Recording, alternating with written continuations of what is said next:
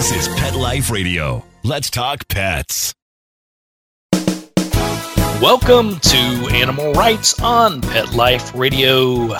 I'm so glad you're joining us today. This is your host, Tim Link, back for another great episode. And we've got one of my all-time favorites on here. You'll know him, you'll love him. He's a New York Times bestselling author. He's got a series of #1 New York Times bestselling books. He's, of course, the author of the Chet and Bernie Mystery Series and the Bowser and Birdie series. So we'll talk to him a little bit about that. It's our good friend Spencer Quinn. And Spencer's going to come on and talk to us a little bit about his latest book of Mutts and Men. And then we're going to talk a little bit about the ins and outs of the books, the characters, everything to expect without giving all the juicy good bits away.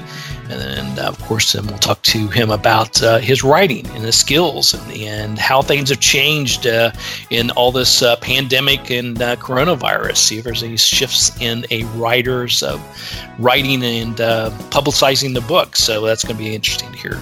So everybody, just hang on tight. We're going to come back right after this commercial break. You're listening to Animal Rights on Pet Life Radio. She's a purebred, orange and white Brittany, but when we adopted April, she started scratching like crazy. I said, what you put into a dog is what you get out. DINOVITE.com.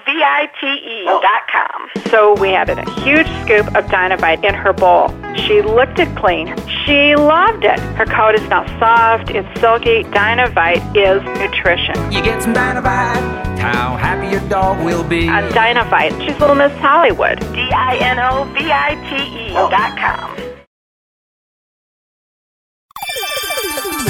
Let's Talk Pets on PetLifeRadio.com.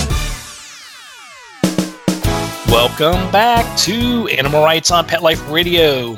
Joining me now is the best-selling author of the Chet and Bernie Mystery Series and the #1 New York Times best-selling Bowser and Birdie series for the middle grade readers. You know him, you love him. It's Spencer Quinn. Spencer, welcome back on the show. Thanks for having me. Really nice to be here. Oh, it's great to hear your voice. Great to see the book and all the exciting things going on. And the latest is called Of Mutts and Men. So tell us a little bit about the book and maybe some of the things we can expect there a little bit different or would intrigue us about it. Well, for people who don't know, the Chet and Bernie Mystery Series is a traditional kind of private eye series where the sidekick tells the story in the first person. The big difference is that Chet is the sidekick, Bernie is the detective, and Chet is a dog. But he's not a talking dog. This is the key to the whole series. He's a narrating dog, but he can't talk. He's as canine as I could make him. And because of that, he's limited in some ways and he's unlimited in others. And so there's a whole kind of mash that takes place where traditional aspects of this kind of mystery are kind of turned upside down and moved around, and it's certainly made it very interesting for me as the writer. And that's one of the many things I love about your writing in this particular series, also the Chet and Bernie series, is because, there are a lot of great writers out there and a lot of great books where the dog is talking and narrating. There's a lot of other ones where you have a human lead and then have a sidekick or a secondary character as the dog or the cat or whatever the animal is. And you sort of, mastered the way of blending both, where you put Chet in charge, but yet he is, your traditional dog per se. He's not the talking dog, though he does get a lot accomplished and definitely leads the charge. Yes, well, he's a narrating. Well, okay, if you know dogs or have had dogs in your life, they've got a narrative going on in their head all the time. They're obviously having thoughts, they're obviously having emotions, they're complex, and that's really what I try to get on the page. Then when you look at it from a sensory viewpoint, we humans, we're so visual. The sense of sight is paramount, and the others are kind of, well, certainly in Chet's eyes, the others are kind of puny. In us, well, in him, probably vision is number 3. You'd have to say smell and hearing are way much, much stronger. So his whole perception of the world and everything that's going on is filtered through these other senses first. And so his take is very different from Bernie's or any of the other humans in the story. And when you put that into a mystery, parts of the mystery are almost, although he can't do the logic part, because of his senses, he can figure out or he just knows things that are going on. For example, he can kind of sense when someone's lying, or just on a very simple thing. If someone has a gun on them that's recently been fired, well, Chet knows. And if they say, no, I have no gun, Chet knows they're lying right away. So it's made it very interesting for me, too, to just try to imagine what the world is like if you change the order of the paramountcy of our different senses. So that's one of the fun things about it. Of Mutts and Men is I never knew this was going to happen, but of Mutts, that we would go this far. Of Mutts and Men is the 10th book in the series. Wow. Yeah. So it's now what you'd call a fairly long series. And one of the challenges I think that a lot of writers have faced in a very long series is how do you keep the energy of it? I'm sure most of the listeners have, they've read the first book in a series and loved it, and then they couldn't wait to get their hands on the second, and they liked it a lot, and the third one they kind of liked, and that's kind of it, and it's because the energy ran out. Well, I find, and how do you put the energy in there? How do you force energy? I think in terms of writing good fiction, that's impossible. I think no matter how much technique you have, I think that once you begin to have to force it, to put it on some kind of amphetamines, the reader will spot that every time.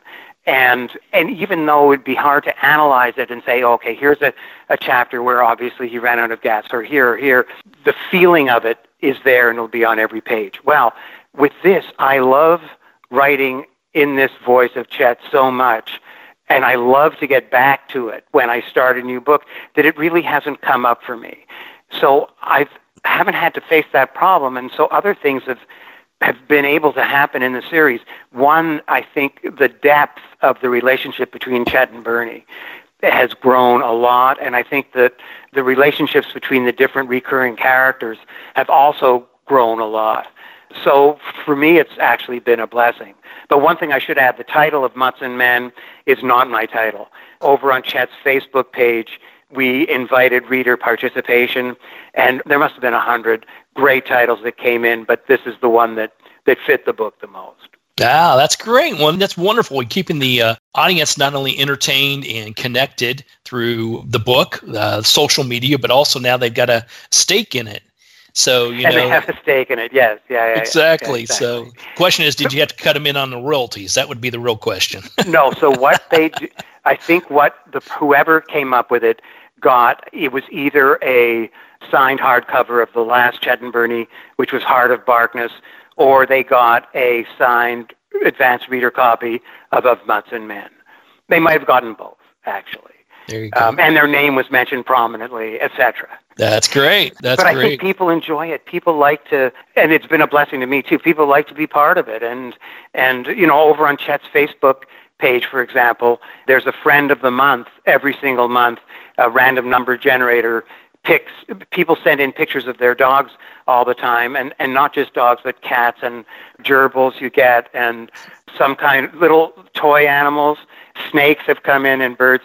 And so the random number generator picks the Chet's friend of the month, and that friend is the profile pick for the month, and the friend's human companion gets a signed copy of the latest Chet and Bernie novel. That's one little thing we do there. So actually soon, there'll be a new one. There you go. Well, everybody definitely take a look at that and follow the page on Facebook for sure. Definitely.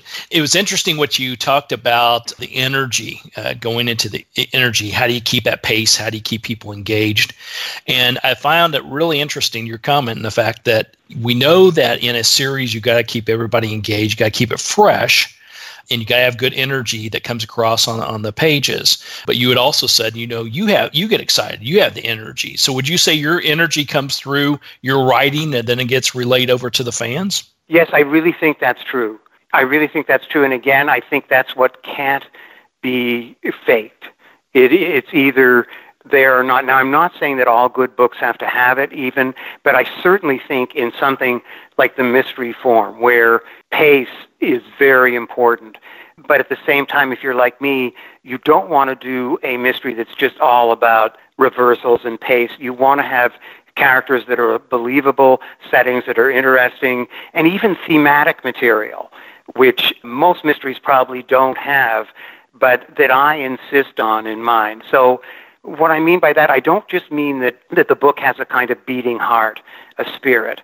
Now, lots of books don't have that either, but in Chet and Bernie, there is, and it's very obvious what it is. It's the love between Chet and Bernie. So just as an aside, I was at a writer's conference once where someone in the audience said, "What do you do about writer's block?" And the other two writers on the stage, bemoaned it and said, "Oh, it's terrible, and it's, just dogs us, as it were." And I said, the truth is I've never had it, because if I ever get to a point where I'm not sure where to go, I step back and I think of that beating heart, the engine that's driving the story, and some narrative route always suggests itself.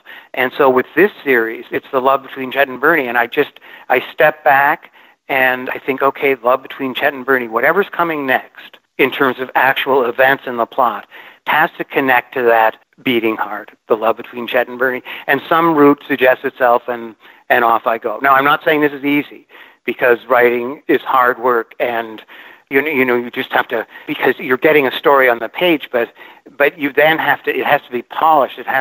You don't want to have sloppiness or words that are repeated or tiny little things like that, and you want the dialogue to never just be explanatory, where it's being exposited, where you're just explaining what's going on in these chunks of wooden dialogue. I like to have all that exposition folded in as seamlessly as possible into the story, so that the reader doesn't even know consciously that they're picking up the facts that will allow them to understand it. Yeah, absolutely. And I think that the misconception for those that, when you take a look at all the writers out there, especially all the fiction writers out there are a chunk, but not a large quantity of excellent writers that have a series. You think, okay, if I put this fiction book together, number one, then maybe I'll get the contract for the next 2 or 3. And then if I'm blessed, it goes on. And so the paychecks keep coming in and things are good. But the challenge I find is the fact that it's not easy to get a series. And secondly, it's not easy to maintain it, like you had mentioned. How do you keep it fresh? How do you keep it interesting? How do you not bemoan it thinking, I want the paycheck, but yet, I'm on series number 4 or 5. And then the biggest thing I always find with the series is, people think, well, it's easy. You've got 1 or 2 key characters. You add 1 or 2 new ones. You add a new mystery twist. Voila, you're good to go. But that's not the case, because there's a lot of research, and those fans will keep you honest. If you forget a character or change something in there that the character didn't do in the past, or you, God forbid, kill off a character that they love, then you're in big trouble as a writer. Oh, yes. Now, okay, so 2 things.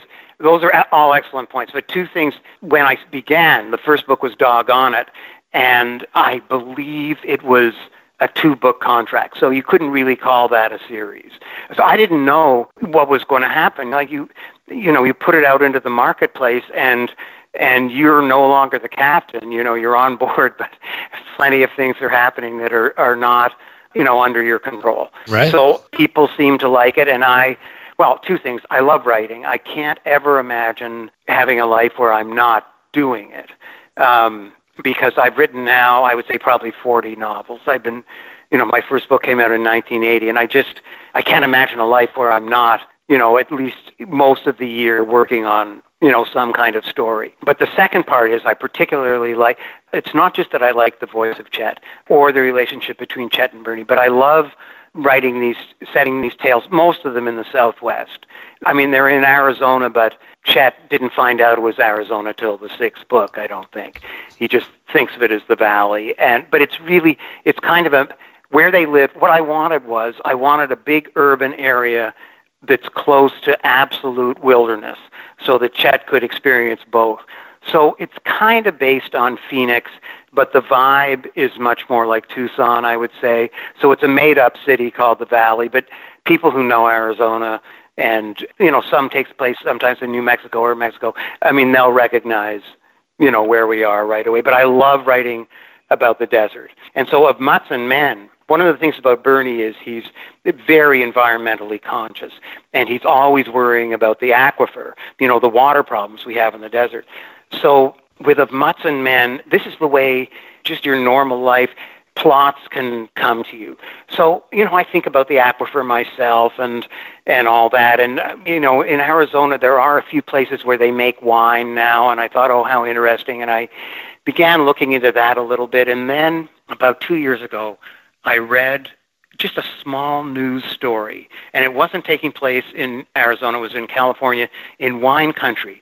And it was that the endowment of a huge Northeastern university, not Northeastern, but a huge university in the Northeast, a huge endowment, was buying up vineyards in wine country, paying far more than they were worth in terms of making wine and selling wine, far more than you could ever get back.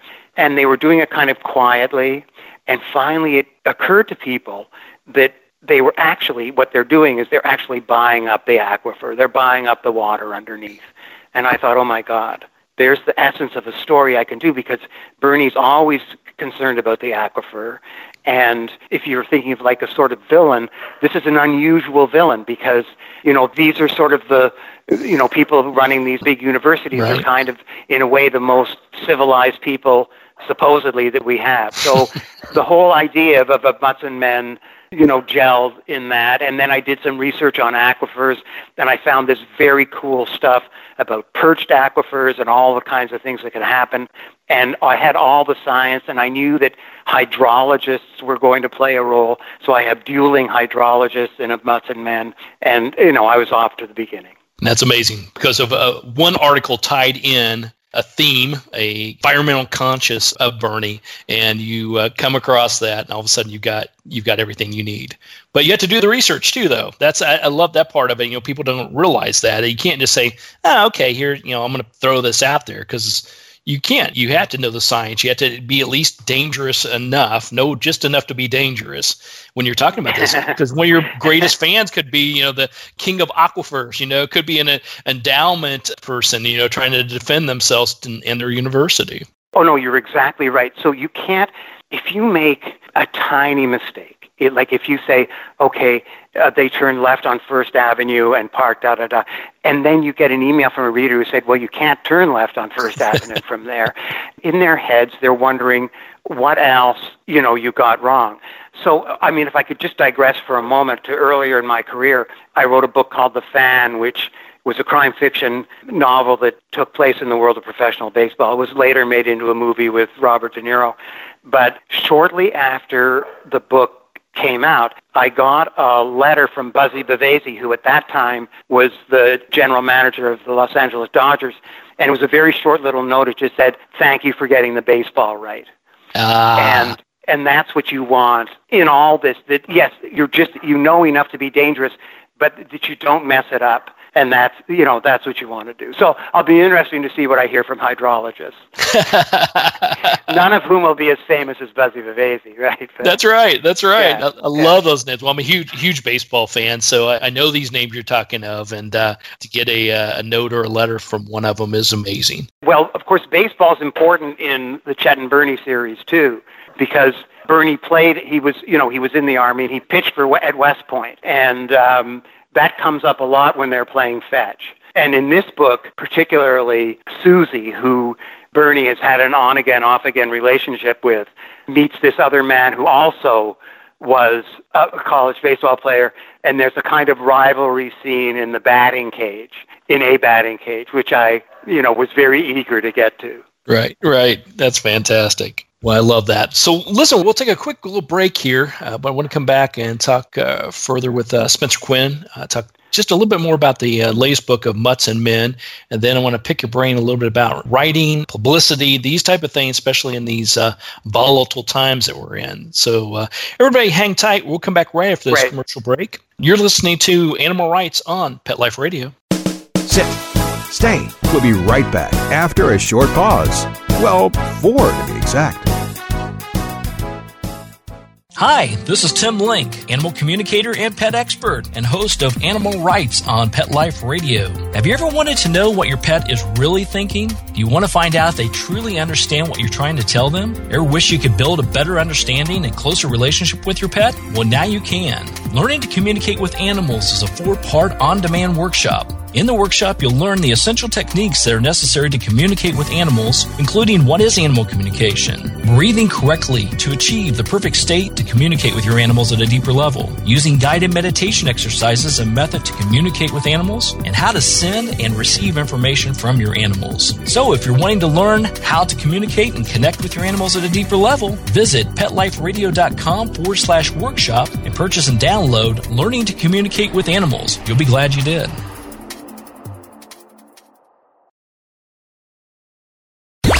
Let's talk pets Let's talk pets on Pet Life Radio. Pet Life PetLifeRadio.com. Radio. Welcome back to Animal Rights on Pet Life Radio. Continue our conversation with #1 New York Times bestselling author and just author extraordinary, one of my favorites, Spencer Quinn, and his latest book of Mutts and Men. Now, Spencer, when we talk about the book and the characters and these things, and they take a look at the differences in this particular novel part of the mystery series compared to what you've done in the past, for this particular book, as well as just the series in general, what do you hope people walk away with? What do you want after they've read this book, or say, hey, it's pretty good, or maybe I should write him a note because he got the aquifers wrong. But but what do you want them to get out of this book, and then just the series in general? What do you hope to accomplish? Okay, well, there are two parts to that. One is like what I'm trying to do, and two is what the reaction of the readers is. So all I'm trying to do is entertain the readers. But entertaining is a complicated thing.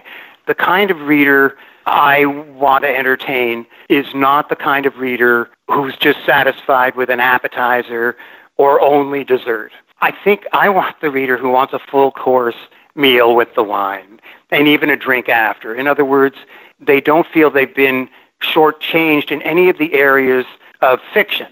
So the plot, of course, in a mystery has got to be strong. I mean, if you don't have that in a mystery, no matter how good a writer you are, it's not going to work.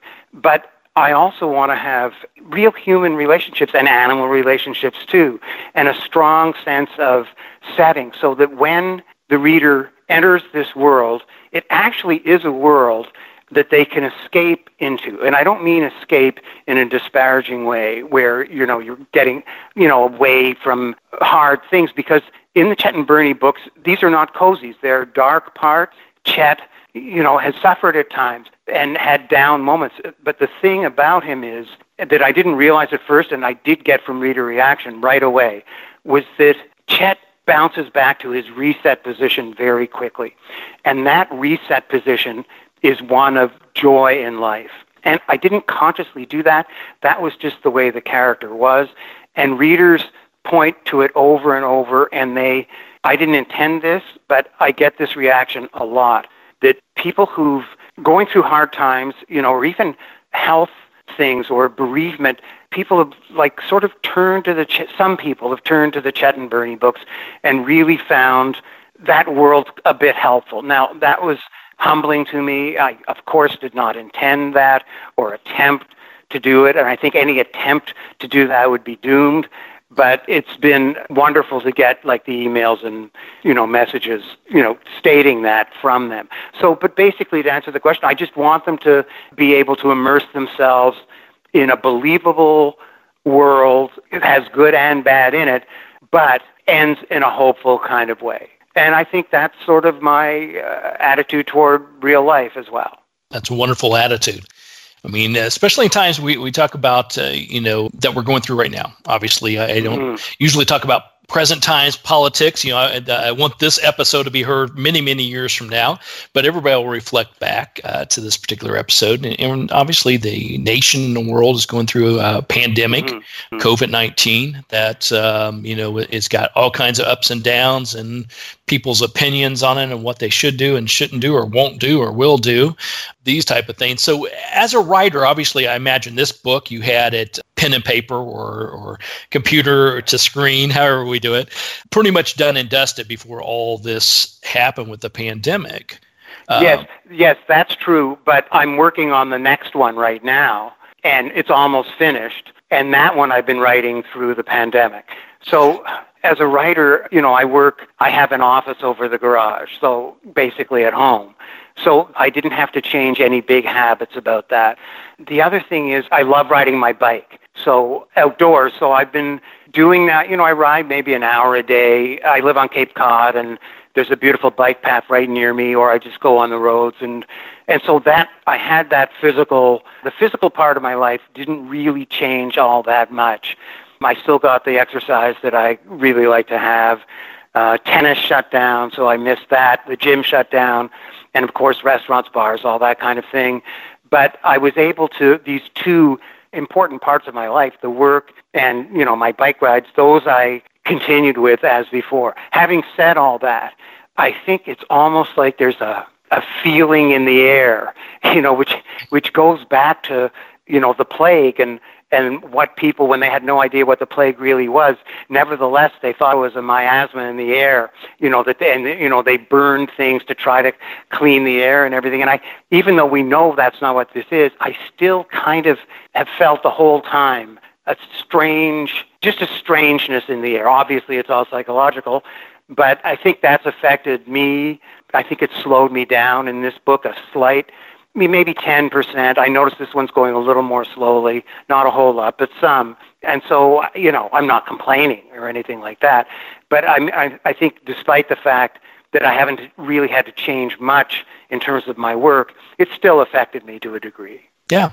And that's the fascinating part about it, because, how do you turn this negative into a positive? That's the way I always am trying to look at it. And like you, I'm mostly working from home and working with clients still around the world. That hasn't changed. I now have a better excuse not to hit the gym. So that's good news for me. That works out all right.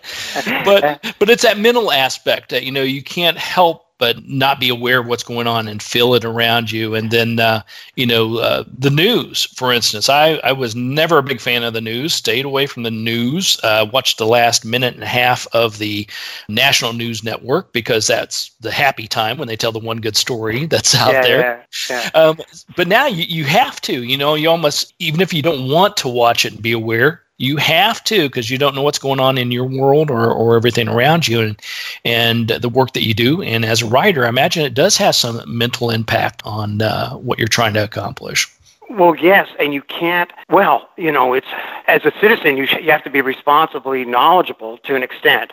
But, as a writer, I can't let it block me or weigh me down too much. I mean, I really have to strike you could, with this COVID, you could bury yourself in it and the numbers and, and the emotions and all the conflicts that's erupted. Unfortunately, we can't say that this has been a unifying event as, in the past, terrible events like World War II in our country were pretty much a unifying event. This has not been. And I think that's part of the oppressive feeling, too, that, just an unneighborly kind of thing is going on, I'd say. Yeah, I think that the take I have on everything going on right now is, when is this all going to end? Yeah, it's we're talking about it. We're in a pandemic. We've got the, Black Lives Matter coming to the forefront and all the things there. The political environment, we're right in the middle of a, national campaign to select the next president in November. You just got a whole series of things that you're like, my goodness, when is this all going to end? And will we ever get back to being combined, supporting each other again? And I think that you hit it on early on. That's one of the goals that you have in the books as well as in life, is to get everybody back together, forget about things for a while, enjoy things, be together. And I think you do a good job with the books. Well, thanks. I mean, I'm optimistic in the long term. That would be my take. And I miss sports on TV dreadfully. I can't. It's not that I watched tons, but I always watched a little. And now it's not there. It's like this TV is like this useless box to me now. It's amazing because, we talked a little bit earlier about baseball. It's like, okay, even when now baseball is going to be starting supposedly here right around the corner by the time this, everybody, all the fans are listening to this, we should have baseball. Yeah. Toes crossed. We'll see what happens, see if we can get through it. But even then, when we talk about the world being divided, baseball has spent the past month arguing about finances more than they have about the COVID and keeping it's everybody. It's a bad look for baseball. Very bad look, right before we go into some labor negotiations. And so I'm trying to get my head around that, not being irritated at them not getting things on board sooner and taking that opportunity. They could have had a whole month of June to themselves and got the fans really on board with them. And now it's kind of divided, and we got this 60 whole games. It reminds me of my time I spent as a semi-pro baseball player. We played probably about 60 games a year. That was about the extent of it.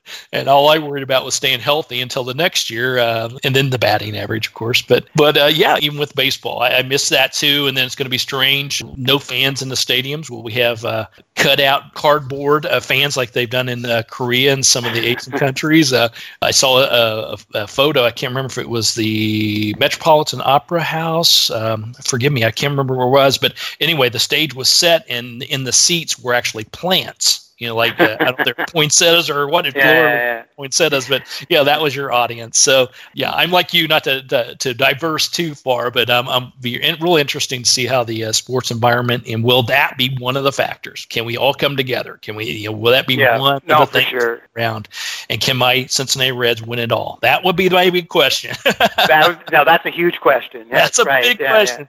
For once, they've got the team. They went out and spent some money, and now they're all sitting there. They can't even. I guess they're allowed to chew bubble gum, but they can't spit it out on the ground. But it's going to be interesting. For sure. All right. So everybody, go pick up a copy of the book. Fall in love with it. I love the thing. One last thing about the series. Obviously, you can start with this book. If you lived under a rock and you don't know Spencer Quinn's books and Chet and Bernie, you can pick up his book, enjoy it, catch it, get on board with it, and you won't miss a thing. Then you can go back and get all the previous books. Thanks. I should have said yes. Thanks for doing that. They can be read in any order. Absolutely. And that's the brilliance of it. And you're going to love it once you get it. So the latest of Mutts and Men, it's a Spencer Quinn, Chet and Bernie mystery series. Spencer, great talking to you again. Lovely to hear your voice. Kudos to big success out there.